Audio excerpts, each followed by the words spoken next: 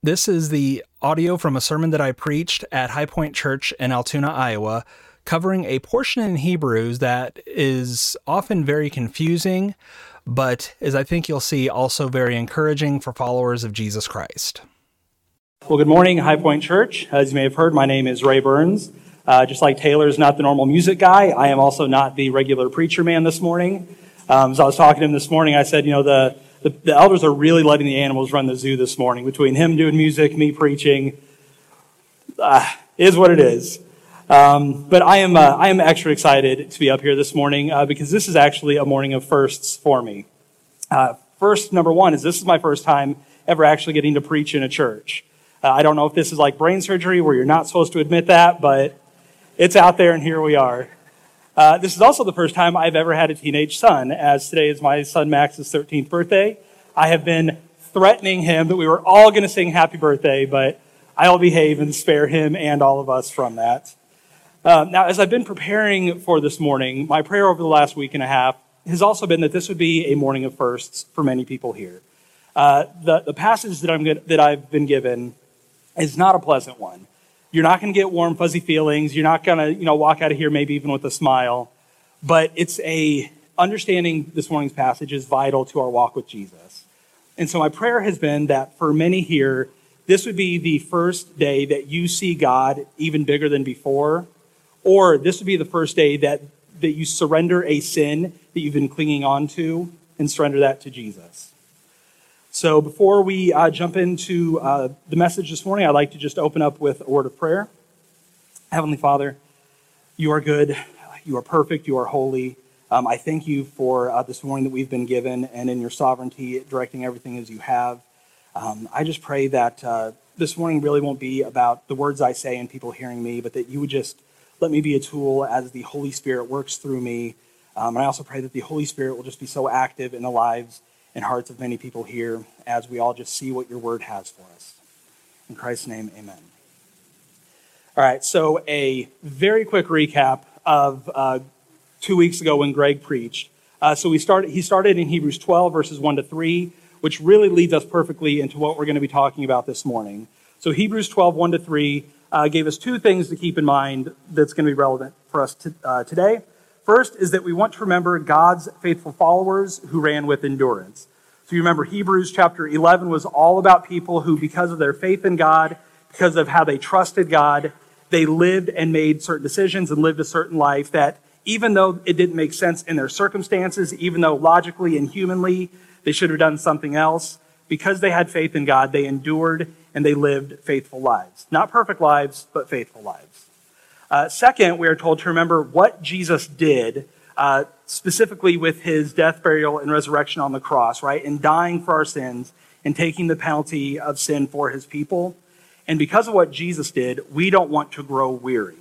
So this is all a big focus on endurance, right? Keep going, keep moving on. Don't stumble, don't faint, don't grow weary. And so it's with that lead up then that the author of Hebrews is then going to show us where this endurance comes from. Because a lot of times I think, maybe especially today, we think, I need to be spiritually strong. I need to endure. I need to be tough. I need to fix this. We have a very me-focused idea of where our spiritual maturity comes from, how it is that we're able to endure in Jesus. But the author today is going to show us that endurance that we get, the ability to live a life dedicated to Jesus, doesn't come from our own strength. It's actually something that God works in our lives to give us that endurance to rely on him in the first place. And so what he's going to show us, the title of the sermon is Endurance from the Father's Discipline. And now when we think discipline, we want to have the word picture of a parent and a child, right? When a child is out of alignment with the parent's wishes, when the child is in sin, when they are disobedient, the parent will discipline them to correct that behavior. And that's the kind of discipline that we're going to see that God puts us through today. And the first thing we're going to see in verses 4 to 6 is that God will discipline his children. So he starts off in Hebrews chapter 12, verse 4, saying, "In your struggle against sin, you have not yet resisted to the point of shedding your blood." So here, remember, he's coming right off what he said, that Jesus did shed his blood. Jesus did die for sin. And he's pointing out that in Hebrews chapter 10, verse 32, he reminded us that this group had undergone sufferings for Jesus. They had had struggles in their lives, but not yet to the point of death, not yet to the point of being killed for their faith. And so he's telling them that you haven't reached that point yet. But what he's going to now do is he's going to build a case and help them understand how they can have a faith so deep, so rich, and so meaningful that even if they got to a point where they had to choose Jesus or life, they would be able to choose Jesus. They would be willing to die for Jesus because they had a faith that endured. And so now he's going to start getting us into what that actually looks like. And so in Hebrews chapter 12, verses 5 and 6, it says, "And have you forgotten the exhortation that addresses you as sons?" And now he's going to quote Proverbs chapter 3, verses 11 to 12, and say, "My son, do not regard lightly the discipline of the Lord, nor be weary when reproved by him. For the Lord disciplines the one he loves and chastises every son whom he receives." So the word in the middle there, reproved, is a great word, and it's one I want us to understand today. Simple way to think about it is it's when we expose error in something. So when God is reproving us, he's exposing an error. He's showing a way that we are not in alignment with him. And so two things very briefly to understand that he is preparing us to understand is that discipline is not going to be a pleasant thing. It is painful, but it is necessary. Because look what he says. Don't regard lightly the discipline of the Lord or become weary from it.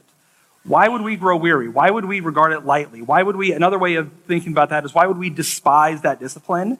Because we don't like things that are unpleasant. We don't like things that aren't making us happy in the moment. And so he's reminding us as he's getting in to the bulk of his point is that understand that God's discipline will come. God will discipline you, but don't hate him for it. Don't reject it. Don't ignore it, but value it, right? Find the good in it. And then he goes on and he tells us why it is that God disciplines us. It's because the Lord disciplines the one he loves. So as we're talking about discipline this morning, as we are working through something not super pleasant to think about and especially not pleasant to experience, understand that if you are here and you are a follower of Jesus Christ, any discipline you face always 100% comes because your God loves you so much that he needs and wants to discipline you. Now, before we move on in Hebrews, I want us to make sure we are very clear on what this discipline looks like. Because we can go too far one way or the other in what this discipline means. So what I'd like to do is just very quickly show three, I think, broad ways that if you are ever going to experience discipline or you've ever experienced discipline in the past, three broad categories that we can maybe lump all of that into. Now, the first way that God disciplines us is discipline through conviction. We see this in John 16, verse 8, saying, and so this is Jesus speaking, and he says, "And when he, the Holy Spirit, comes, he will convict the world concerning sin and righteousness and judgment." So if you're here and you're a follower of Christ, that's because the Holy Spirit did his job. Your decision to ask Jesus Christ to forgive your sins and to save you, your decision, is, as it were, to place your faith in him, didn't come from you. It came from the Holy Spirit's work in your life, exposing your sin and how you've broken God's law, showing that you have no righteousness that God demands, and that because of your sin, you had God's judgment and wrath on you. But that salvation came when you also realized that Jesus died for your sin, that Jesus will give you his righteousness, give you the perfect life that he lived, so that God can look at you like he looks at Jesus, and that Jesus faced that judgment so that those who place their faith in him do not have to. But even after that, the Holy Spirit's not done with us, because at salvation, the Holy Spirit comes and he dwells inside of us. And he keeps on that work of convicting us of sin. Now, not convicting us because we're still facing God's judgment and wrath. Again, that was all taken care of at the cross. We have no fear of God's wrath anymore. But that doesn't mean that we're done sinning. The Holy Spirit knows it. You and I know it. We still sin, and the Holy Spirit disciplines us through exposing that sin in our lives. He lets us know, hey, here's how you're out of sync with God's will. Here's how you're out of alignment with what God desires for you. And now I want us to take a brief pause, right? And it's going to be an awkward pause, I'll just warn you. I want you to honestly evaluate over the last week, this morning, right now, if you're a follower of Jesus Christ, is the Holy Spirit convicting you of anything? Is there something, no matter how big, no matter how small? Because remember, Jesus had to die for even the smallest sin in your life, which means the Holy Spirit cares about even the smallest sin in your life. Is there anything that God is convicting you of today?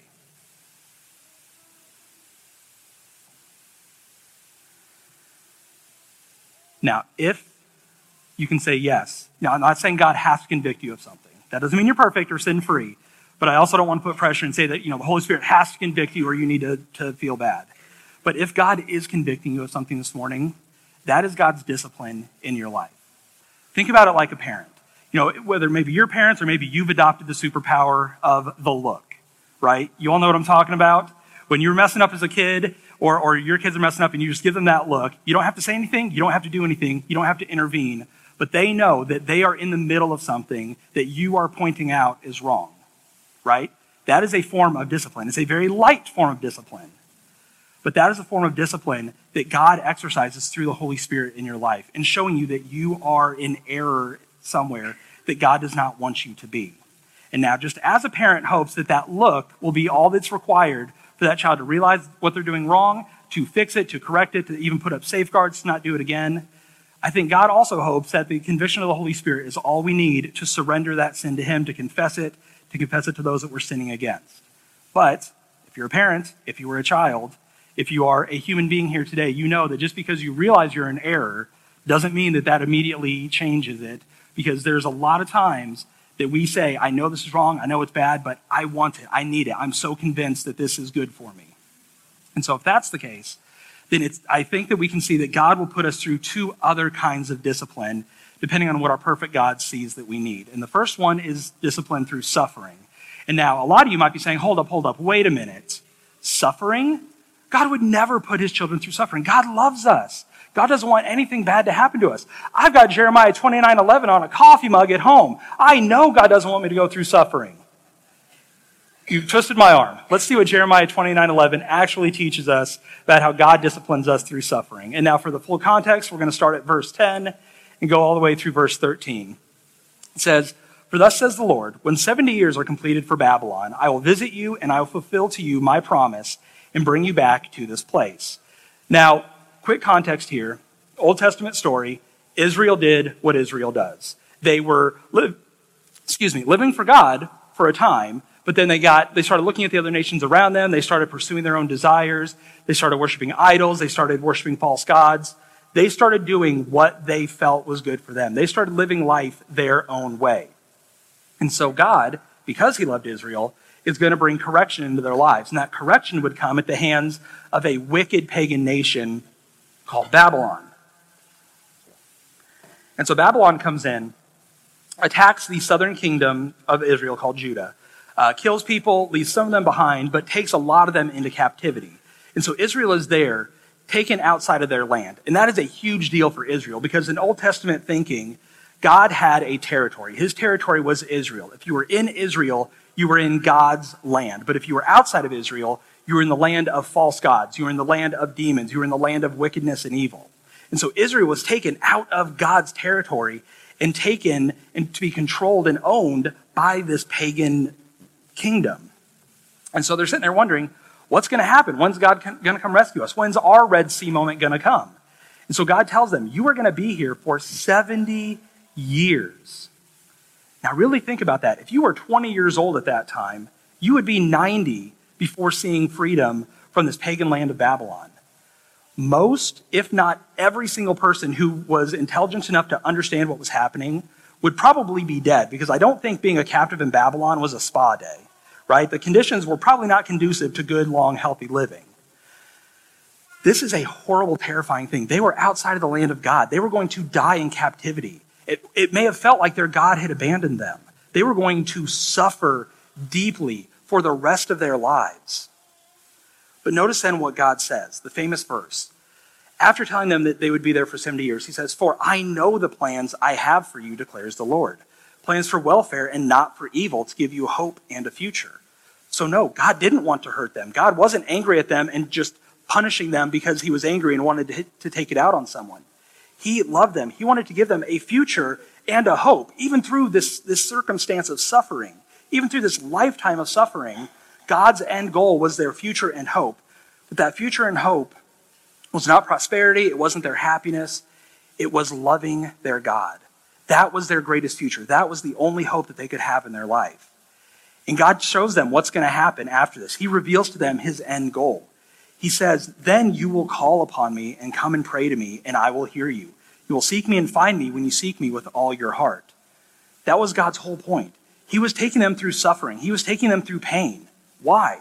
Because he is a good God. He loved them so much that his greatest desire for them was for them to love him, because he knew that that is the best thing for them.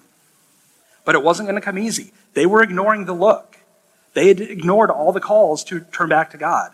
So God was going to put them through pain and suffering for their own good. Now, I want to be very clear, though, that not all suffering in your life is God's discipline. We live in a sin-cursed and broken world. Sometimes bad things are just a part of life, right? But if you know that you are in sin, you know that God is correcting something, whether you get caught, whether you lose a job, whether you lose a relationship, whatever it is, you should know when God is disciplining you, because he's doing it for a purpose. Now, the third way that we can see God's discipline in our lives is discipline through allowance. Now, I know we're on the parent thing. I don't want you to think allowance as getting $5 a week for taking out the trash. Think of allowance as God allowing us to have that sin, that idol that we crave so deeply. The worldly living, the lifestyle, the identity that we think if I just had this, it would make me happy and it would bring me ultimate satisfaction. Sometimes God will do the horrible thing of actually letting us have exactly what we want. So look here what he says in 1 Timothy 1:20. So the context here is that Paul's encouraging Timothy to endure in his faith and not to fall away, not grow weary, not to get distracted by worldliness like other people in this church had been. And then he says, among whom are Hymenaeus and Alexander, whom I have handed over to Satan that they may learn not to blaspheme. So again here, this is just like that territorial idea that we saw in Jeremiah, right? The church is seen in a way as God's territory. And so these men, they were blaspheming God in some way. We don't really know how. But they were blaspheming, and they just would not repent. They would not listen. They would not surrender to God. And so God gave them over to exactly what they wanted. They didn't want to be in alignment with God. They didn't want to be in obedience to Jesus Christ. They did not want to surrender their lives. Then God gave them the life they wanted. He handed them over to Satan, in other words, handed them over to worldly living and worldly thinking. But again, what was the goal? Not because God was tired of them, not because God just couldn't even anymore. It was because they had to learn. God wanted to teach them not to blaspheme. And so you might be here today, and God might be giving you over to all the desires of your heart. You may be sitting there and feeling like, yeah, I've got everything I want, but I'm still not satisfied. Things are still not right. Because I got to tell you, for all the ways that God has disciplined me, this has always been the most painful in my life. Because with the look, it's like, oh, I feel bad, but you can rejoice because you immediately surrender it. With suffering, it's very clear what's happening. It's an immediate thing, and okay, I really messed up that God is intervening in this way. But with allowance, it is a slow poison. Because God slowly gives us over, and we slowly walk out of the light of God and slowly into the darkness of the world. And it can take weeks or months or even years before we realize just how far away we've walked from God, just how much this worldly living, this idolatry, all this stuff that we trust in, it can take so long for us to find ourselves at the bottom of the well and realize all the stuff I trusted in is absolutely nothing. And even that is God's good discipline in our lives. So, understanding that God will discipline us. The next thing that we're going to see in verses 7 through 13 is that God always disciplines us for a purpose. Now, I've kind of spoiled that in the first point because it's really hard to talk about how God disciplines without immediately seeing the aftermath of it, right? Because God's not random. God is always working with a purpose. But now we're going to see, as the author points out, that God always disciplines with a purpose. So in Hebrews 12, verse 7, in the first part of it, it says, "It is for discipline that you have to endure." Now, I prefer how the Legacy Standard Bible translate this because I think it's a bit more in alignment with what the author is pointing out. And there it says, "It is for discipline that you endure," or "It's because of discipline that you endure," or "It's through experiencing discipline that you endure." In other words, what did the author call us to at the very beginning of chapter 12? To endurance, to not growing weary. Where does that come from? Not our personal strength. It is through God's discipline in our life, in us seeing the reality of our sin and making the choice, Am I going to surrender and lean on Jesus, or am I going to lean on myself? Am I going to trust the wisdom of God or the wisdom of the world? And when we keep insisting on having our own way, God puts us through discipline that ultimately teaches us that relying on ourselves, trusting in our hearts, going our own way, doing what makes us happy at the expense of everything else is never going to bring satisfaction to a true follower of Jesus Christ. Now he goes on then at the end of verse 7 and into verse 8, says, God is treating you as sons. For what son is there whom the Father does not discipline?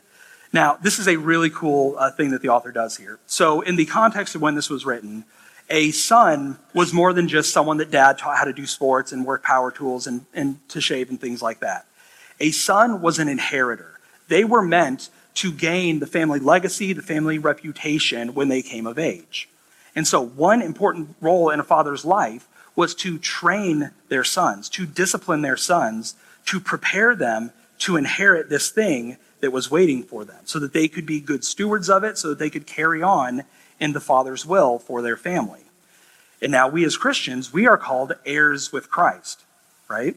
We will inherit eternal life through him, right? We will be resurrected, we will have our glorified bodies, and we will live with Jesus forever.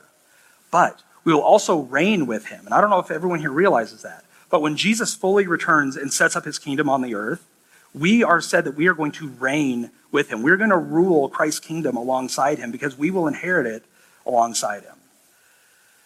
So, just as a father is disciplining his son and preparing him to inherit something, God is also disciplining and preparing us. He is preparing us to, yes, live for eternity with Jesus in sinless perfection with him, but also preparing us to be a child of God today, to walk in alignment with the family of God, to be a good son of God who brings glory to the Father and doesn't, besmirch his name.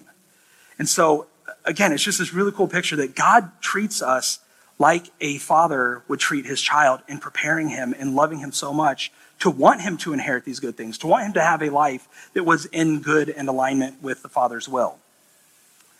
Then he says, if you are left without discipline, in which all have participated, then you are illegitimate children and not sons. So I said, it's pretty obvious. This is not a pleasant topic. I'm not going to try to dress it up and pretend that it is. But look at what that says. Why does God discipline you? Because you are his child. If you do not have God's discipline in your life, it's because you are not his child. So even though this is a hard topic, understand that if God is calling you to conviction of your sins, or if he's putting you through suffering, or if he has just allowed you to be handed over to the worldliness that you so crave because you trust all the lies of the world, God is doing that because you are his child. So no matter how horrible we realize our sin is, no matter how embarrassed or ashamed we are before God, understand that if God is disciplining you, it is because you have salvation. It's because you are not losing your salvation. So for as bad as our sin is, understand that you cannot lose your salvation, but that God, because he loves you, because you are eternally secure in Jesus, is going to work through your life, through the power of the Holy Spirit in your life, to draw you closer to Jesus.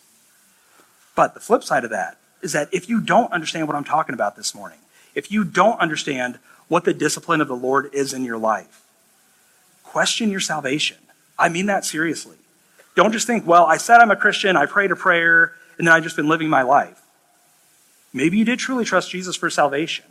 But if the Holy Spirit living in you is content to sit alongside sin day after day after day and is not pointing out how you are not in alignment with the God who saved you, that's a cause to question our salvation. Now, as he continues on here in verses 9 and 10, says, besides this, we have had earthly fathers who disciplined us, and we respected them. Shall we not much more be subject to the Father of spirits and live? For they disciplined us for a short time as seemed best to them. Now, so the author here is pointing out that, we had good fathers who, they were imperfect, they were sinful people, but they did their best. They tried to discipline us, they tried to lead us in a way that they thought was good and right as far as their understanding went. How much more will your good and perfect God know what is good and right for you, know what is perfect for you? How much more will he act like a perfect father in your life? Now, if you're here, maybe you are like my wife, and you grew up with a dad who you're like, yeah, I totally respect my dad. Imperfect as he was, He loved the Lord, and he tried to guide me in the way that he best understood. Maybe you're like me, and you didn't know what a good dad looked like until you met someone else who had one, right? Because growing up, I didn't have a dad where I could be like, oh yeah, I respect my dad for the upbringing that I had. Maybe you had a dad who just didn't let you understand God in this way. And I want to take just a pause and clarify something that I think we have to understand when we're talking about God's discipline. If you are a follower of Christ, God is your heavenly Father. 100%, it'll never change. But understand that your earthly father was not God. If you had a dad who you grew up and he was constantly angry and you never knew what was going to set him off and you just had to kind of toe the line and try to avoid his anger. If you had a dad who was abusive and he, because he was so strong and he was stronger than you or your siblings or your mom, if he had a bad day at work, if he was just angry at life, he would just knock you around because he could. If you had a dad who would manipulate you and try to control you through guilt and just tear you down and try to dominate your life by making you feel so inferior and worthless. If you had a dad where you had to earn his love, where his love for you was directly proportionate to how well you performed in school, how well you did in sports, or how you looked, or your popularity, or whatever it was. Or if you had a dad who just wasn't there. Maybe you never met him, maybe he walked out on your family, maybe he was there but not really there, he was always working, he was involved in his own life. If that was your understanding of a father growing up, that can very easily warp how you understand your God. You can think of God's discipline and how God works in your life in the same way that your dad demonstrated fatherhood to you. And so if you're here and you are struggling with that past with your father, understand that your God is not like your earthly father. Your God is perfect. He is perfect in his love for you. He's perfect in his righteous anger. He's perfect in his judgment and his justice. And he is always, always, always perfect in his discipline in your life. It's not always going to be pleasant, but always understand that God is always doing it because of who he is and not because of who your dad was. So if God's not doing this because he's angry at us, because he wants to hurt us, because he's so big and strong and he can, because he's not trying to control and manipulate us, why is God doing all this? Why this huge discussion on discipline? Why should we care? The author tells us, God disciplines us for our good. And what is that good? It's not your happiness. We've seen that already. Your happiness is not God's greatest goal. What is good in your life? What is the best thing in your life according to God? That we may share in his holiness. Now, holiness in the Bible is effectively a separation from the world.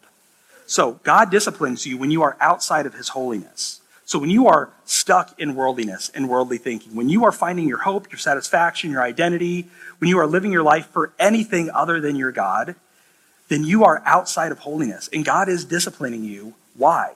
With the express purpose of bringing you out of that poisonous, toxic, worldly living and bringing you back to his life-giving holiness.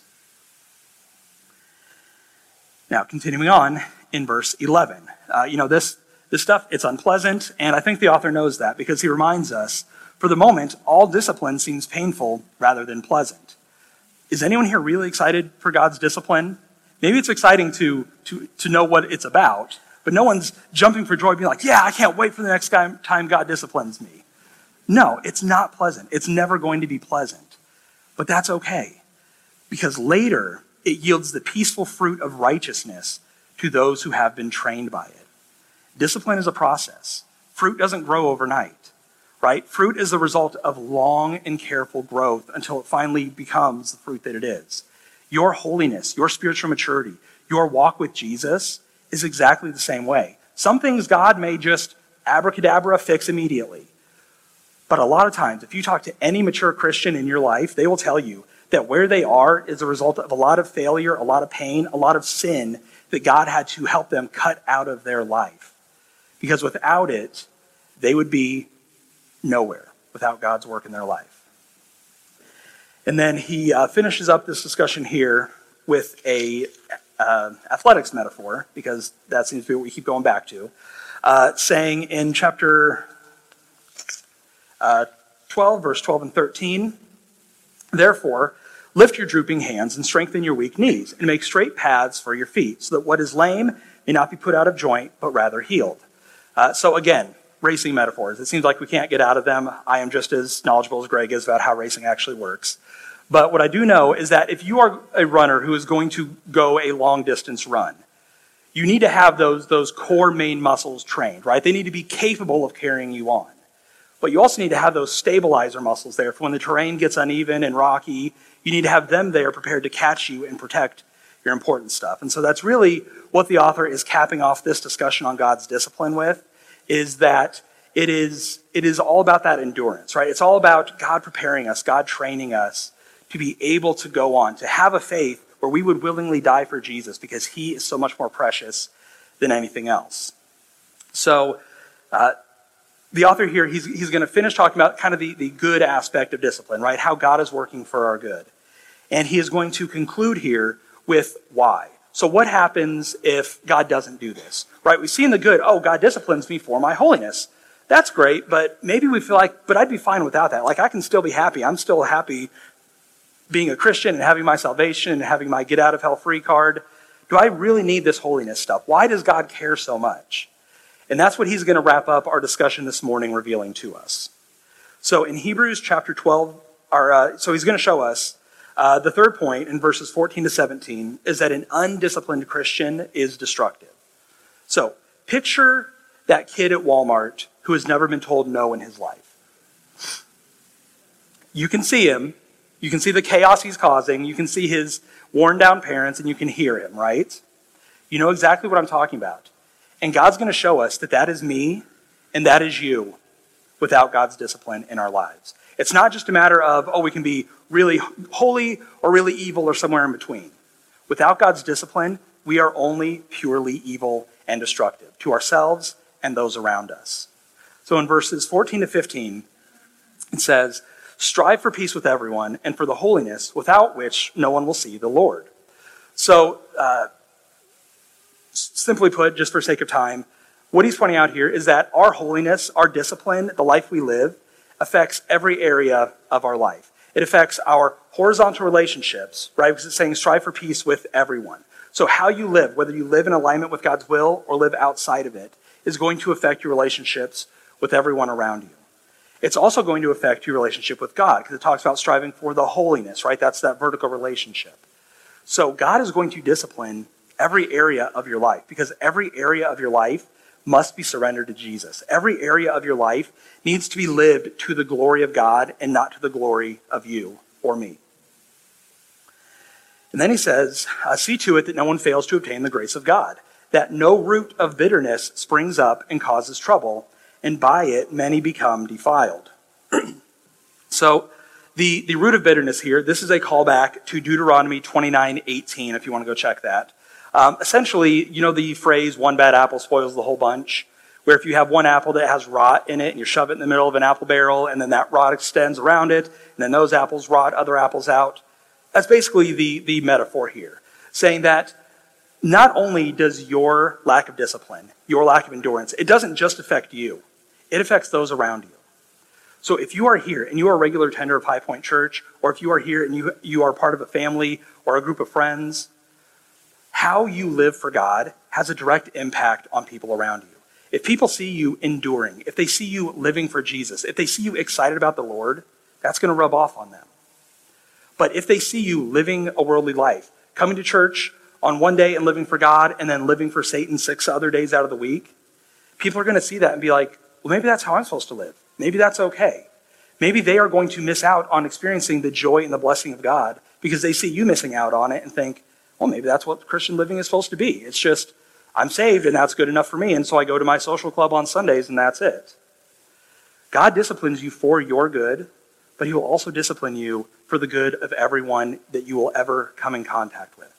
Because what we do in this life matters, not just personally, but because we are meant to serve and love those around us. And we can't do that if we are not loving and serving God. And then finally, he's going to wrap up with a little bit of a Bible story. So as he closes us out in verses 16 and 17, he's going to talk about Esau. Now you can read about Esau in Genesis chapter 25 and 27. I'm just going to very briefly summarize the point that the author is making here. So he says then, as he is concluding this and showing how destructive we are without discipline, why God has to discipline us or it's going to go badly. He says, that no one is sexually immoral or unholy like Esau. So what's the deal with Esau? Very quick story. Esau was a firstborn son in his family. He was the son of Isaac. And by their culture, Esau was meant to inherit all the blessings of the family. So everything that the family had, everything the family stood for, their possessions, all that stuff, 100% was supposed to go to Esau. He was supposed to gain the world when his father passed. But Esau was a spoiled brat. He was favored by his son, or by his dad. Seems like he was never told no, especially based on the context of why the author's quoting this. Esau was just allowed to do what he wanted, and as a result, Esau lived according to his own desires. Whatever he wanted, he went for. If he felt like, I want this, but I probably shouldn't, didn't matter. He would go get it. And so it says that he was sexually immoral because Esau, he was a guy who wanted to get married. And so he and his family were people who followed God. And so his parents, very wisely, wanted him to marry someone who would also direct him to Yahweh God. But Esau looked around at the cultures around him, at these nations that worship false gods, and said, no, they're really pretty. They make me feel good. I want them. And so Esau gained several wives from pagan nations who would not lead him into godliness, but would lead him into worldliness and into false living. And so he was sexually immoral because it didn't matter what was good or right. It didn't matter what he knew he should do. Esau wanted it, and Esau lived by his emotions. He said, if I want it, then that must be what I have to have. He lived by his experiences. I need to feel good all the time. I need to constantly feel happy. I don't want to experience negativity. I don't want to live a life that is denying myself. I've gone for these things before. I've pursued my pleasures before and it made me happy, so I'm going to keep doing it because it's always worked out for me in the past. It says he is unholy. Again, what is holiness? Holiness is a separation from the world. Esau was not separated from the world. He did not have his thoughts surrendered to God. He thought exactly like those pagan nations around him, and he lived exactly like you would expect him to. Then it says he sold his birthright for a single meal. So one day, Esau came in from hunting. He was supposed to be a great hunter, but just completely whiffed it on his hunting trip. Came in, probably hadn't eaten for, 12 hours. And when you haven't eaten for a long time, you've been out in the field hunting, running, climbing trees, whatever, you're going to be a bit shaky. But Esau, being completely controlled by his emotions because of what he felt in the moment was absolute truth to him, he thought he was going to die. If he didn't get a meal in 5 minutes, that was it for him. And so he comes in, and his brother is cooking veggie soup. And this isn't like that really nice Progresso kind of soup. Like, this was what you would make as a farmer back then. And he wants it so badly. He needs that soup or he's going to die. So his brother says, okay, you want this soup? Sure. Just give me your birthright. Give me everything that you were meant to inherit. All the good coming to you, everything that our Father has set aside for you, give it up and give it to me, and I'll give you this soup. And Esau says, well, I feel like I'm going to die. I feel like I have to have this. So fine, it's yours. I don't want it. I don't care about it. What I need, what is going to satisfy me is what I'm seeing right now. And so Esau threw away everything that was rightfully his according to their culture. And for Jews hearing this, right, because Hebrews is aimed at Jews, he threw away their inheritance, their heritage, their legacy. He was an absolute traitor to them because he did not value the long, big thing because he was so focused on the little thing. And so it says here that, for you know that afterward, when he desired to inherit the blessing, he was rejected, for he found no chance to repent, though he sought it with tears. Esau threw away everything for momentary pleasures. He was undisciplined. He didn't tell himself no. He didn't care about what was good and right. He cared about what seemed good and seemed right in the moment. And what God is pointing out here is that is me and that is you. If God does not discipline you, you will not make the right choice. You will not live a good life. You will live as an enemy of God. You will be controlled by everything around you, by ungodly worldviews, by your emotions, by your experiences, by what your friends say or what Hollywood says. Everything will tell you what is good and right in your life. But if it's not God doing it, you are going to live a life of destruction. Now, you are not going to lose your salvation. You're not going to lose out on your inheritance like Esau did. Don't get that too confused. But what you will miss out on is the life that God has for you today. It may not be a life of wealth. It may not be a life of fame. It may not even be a life where you just get to smile all the time because God calls you to serve in the worst places in the world. But what you will miss out on is God's goodness in your life, the life that he has saved you into through the blood of Jesus Christ. You will miss out on that without God's discipline in your life. And the more you fight God, the more of his grace you're going to miss out on in this brief life that we have here on this earth. So, all that being said, I've been teaching through this, but let's just cap it off with 4 ways that we can respond to this lesson in Hebrews chapter 12, verse 4 to 17. Number 1, we want to understand the difference between discipline and judgment. God will deal with every single one of your sins, including mine.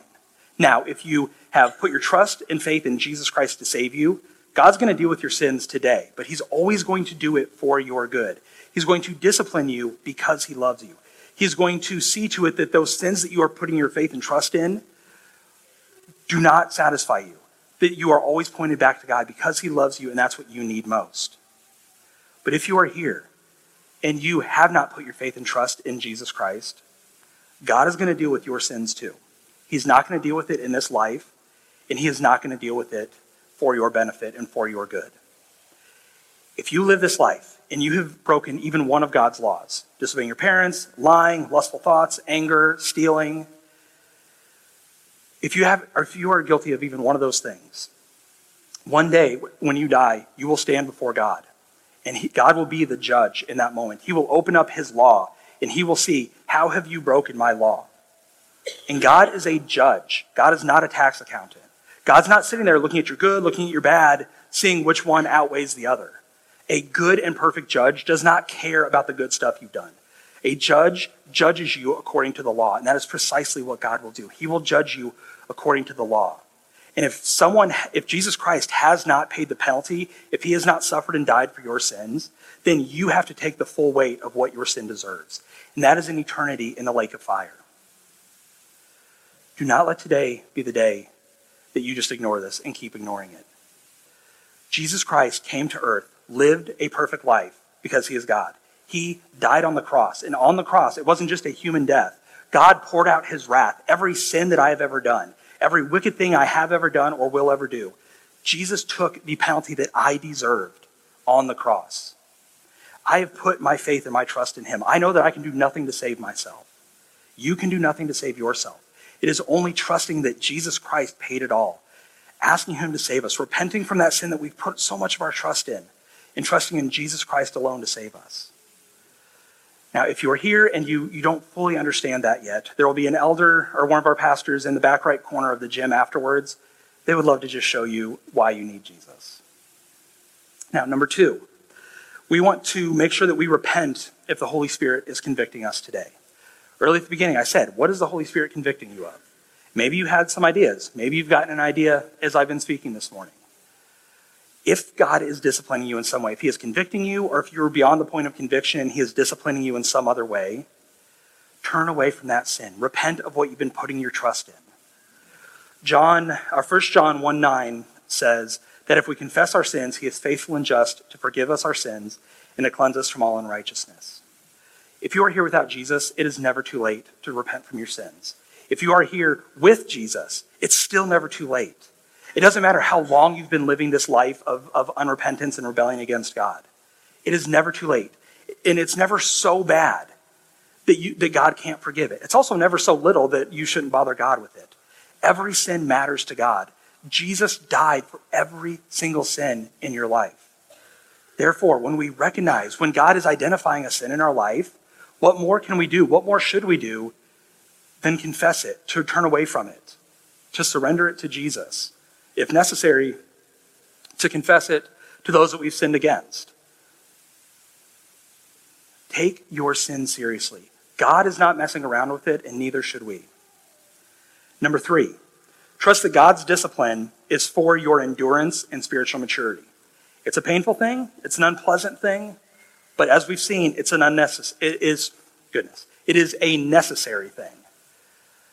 We don't want to be like the screaming kid at Walmart. We don't want to be an example like Esau of what it looks like to be undisciplined, to have a father who doesn't love you and discipline you for your good. Know that however painful, however miserable, however true Hebrews 12:11 is, that it is good and necessary in God's love in your life. And with that, number 4, rejoice in God's love and your salvation. This is not a pleasant topic. For my first time preaching, it's like, oh man, I am such a negative Nelly with all this. But no matter how bad discipline feels in the moment, no matter how much we don't look forward to it, no matter how much it hurts us, always remember that God disciplines you because he loves you. Because you have been saved by the blood of Jesus Christ today and forever. Nothing can take away your salvation. So rejoice. Praise God, even in the midst of suffering, even in the midst of discipline. Praise God that you are experiencing it because he loves you, that you can survive it because he loves you, and that you will endure, that you can live a life fully devoted to Jesus Christ because your God loves you. Let's pray. Heavenly Father, you are so good. We don't deserve your love. We don't deserve anything from you but your wrath. But you sent your Son despite all of that. Thank you for who you are in disciplining us as your children. Thank you for your Son who has given us adoption as your children. And thank you for the Holy Spirit's work in our life, for the conviction that he brings, for the discipline that he brings, and how he is always, always working in our lives, in our hearts and minds, for our good as he points us to you so that we can live more and more like Jesus. I pray that anyone here that has been convicted of sin, whether it's because they are guilty of sins and need Jesus, or have been redeemed by Jesus, but are still living in their sins, God, just call them to conviction, call them to turning to you, call them to absolute surrender in their lives, because there is nothing greater for them than a life surrendered to Jesus Christ. I pray this in your Son's name, amen. Thank you for listening to this episode of Onward in the Faith. Make sure you subscribe to the podcast and visit onwardinthefaith.com, where you can read hundreds of articles about every area of the Christian life. If this ministry is a blessing to you, there are 3 ways that you can support it. You can pray for Ray and Onward in the Faith itself. You can share this episode with others, or you can help with various expenses by visiting patreon.com/onwardinthefaith or following the link in the show notes. We hope this episode has encouraged you to keep moving onward in your faith towards maturity in Christ.